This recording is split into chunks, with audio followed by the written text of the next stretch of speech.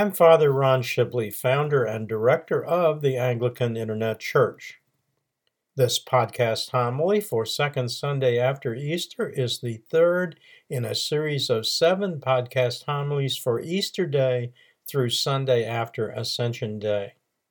Revisions to this series are part of the AIC's continuing celebration of the start of its second decade on the web. The musical theme is Jesus Christ is Risen Today, performed for us in England by Richard M.S. Irwin and used with his permission. It is also the theme music for the companion AIC seasonal video presentation Eastertide from Easter to Ascension. Listeners may benefit from the AIC seasonal video series Eastertide from Resurrection to Ascension, presented in 3 episodes, each linked from the digital library page, with the MP3 podcast versions linked from the podcast archive page at our website www.anglicaninternetchurch.net.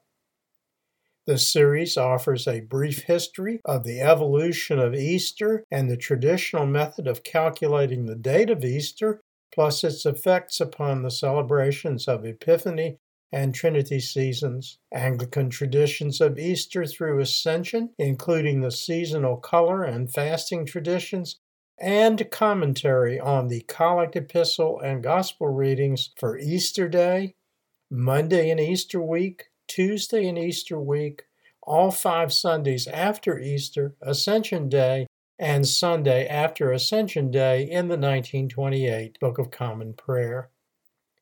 The Collect Epistle and Gospel readings for second Sunday after Easter are discussed in Episode 2.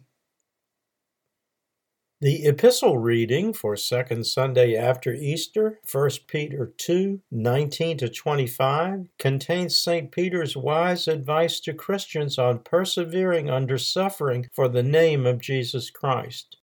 In verse 22, he points out that Jesus, who had committed no sin and spoke no deceitful words, when he was reviled, did not revile in return. When he suffered, he did not threaten, but committed himself to him who judges righteously.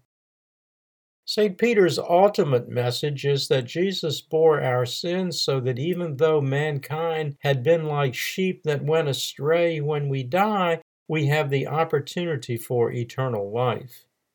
And he said, like sheep do, we have now returned to the shepherd and overseer of our soul. The term overseer is used in Anglican prayer books in reference to the authority of bishops to act as shepherds of the souls of their charges. The Gospel reading for second Sunday after Easter, John 10, verses 11-16, includes part of St. John's unique account of Jesus' startling and bold declaration, "I am the Good Shepherd." Second Sunday after Easter is commonly called Good Shepherd Sunday, since both the Epistle and Gospel readings refer to shepherds. In Christian art, the image of Jesus as our shepherd, or the Good Shepherd, has been an enduring one. Many feature Jesus with a small sheep draped on both sides of his neck. Other images depict a sheep or lamb with a small bell around its neck. The presence of the bell indicates that this is the sheep which all the others will follow. Several images of sheep and Jesus as shepherd are included in the AIC bookstore publication Paintings on Light, the stained glass windows of St. Joseph's Village Chapel, based upon the stained glass windows there by Franz Mayer of Munich.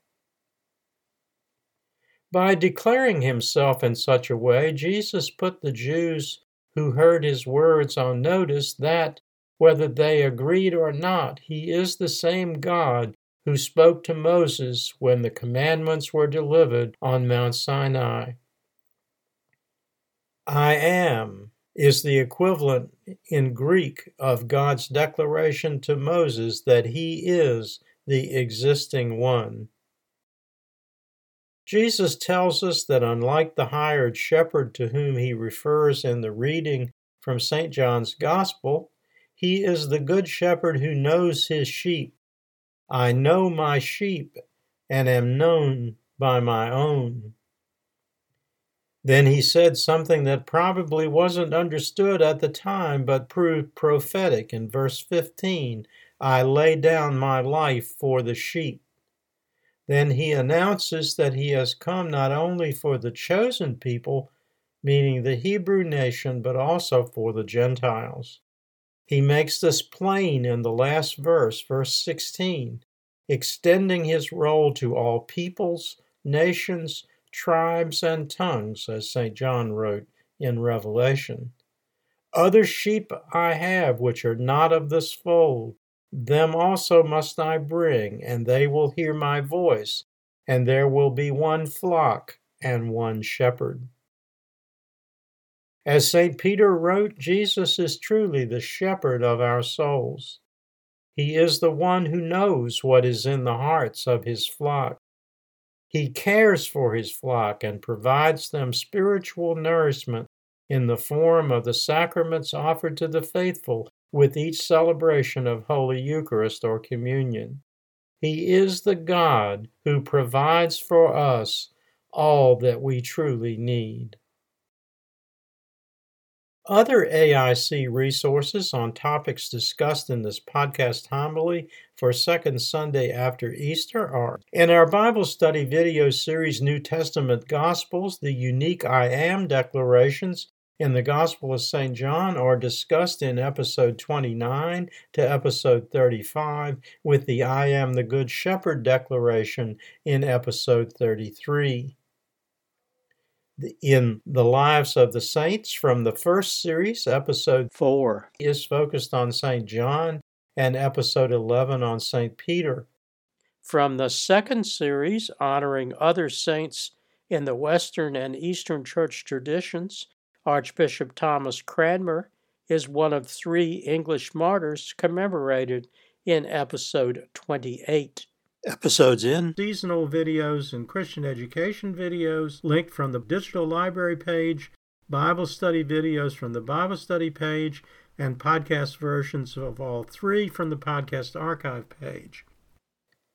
From the AIC bookstore publications, in the Gospel of John, annotated and illustrated, the Gospel reading for second Sunday after Easter is discussed in chapter 10, with an illustration of the circa 425 AD mosaic of Jesus as the Good Shepherd on page 91, and a special text box, I Am, in the Gospel of John on page 83.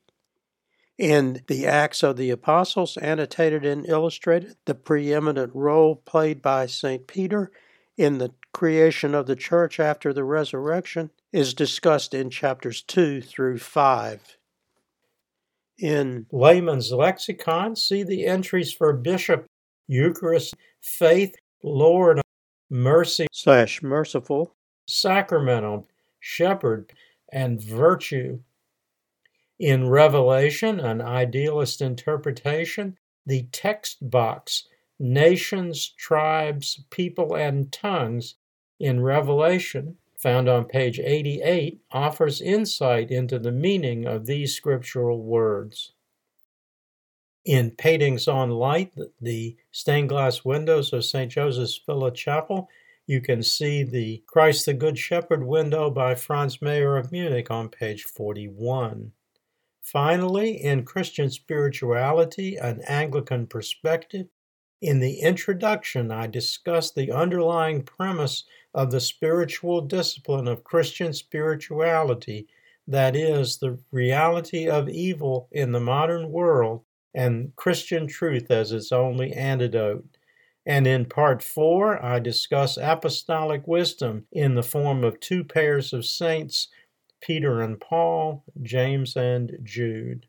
All the AIC bookstore publications are available using the virtual bookstore link at the bottom of the home page at www.anglicaninternetchurch.net or directly from my Amazon Author Central page, https:// www.amazon.com/author/Ronald-E-Shibley. Everything after .com must be in lowercase letters. The first closing prayer for second Sunday after Easter is from 1 Peter 1, 3, 4, and 11, in which St. Peter counsels Christians on the development of personal Christian spirituality as a defense against an often cruel and uncaring world. The second closing prayer is the collect for second Sunday after Easter, which Archbishop Cranmer modeled on 1 Peter 2, verse 19, for the 1549 Book of Common Prayer.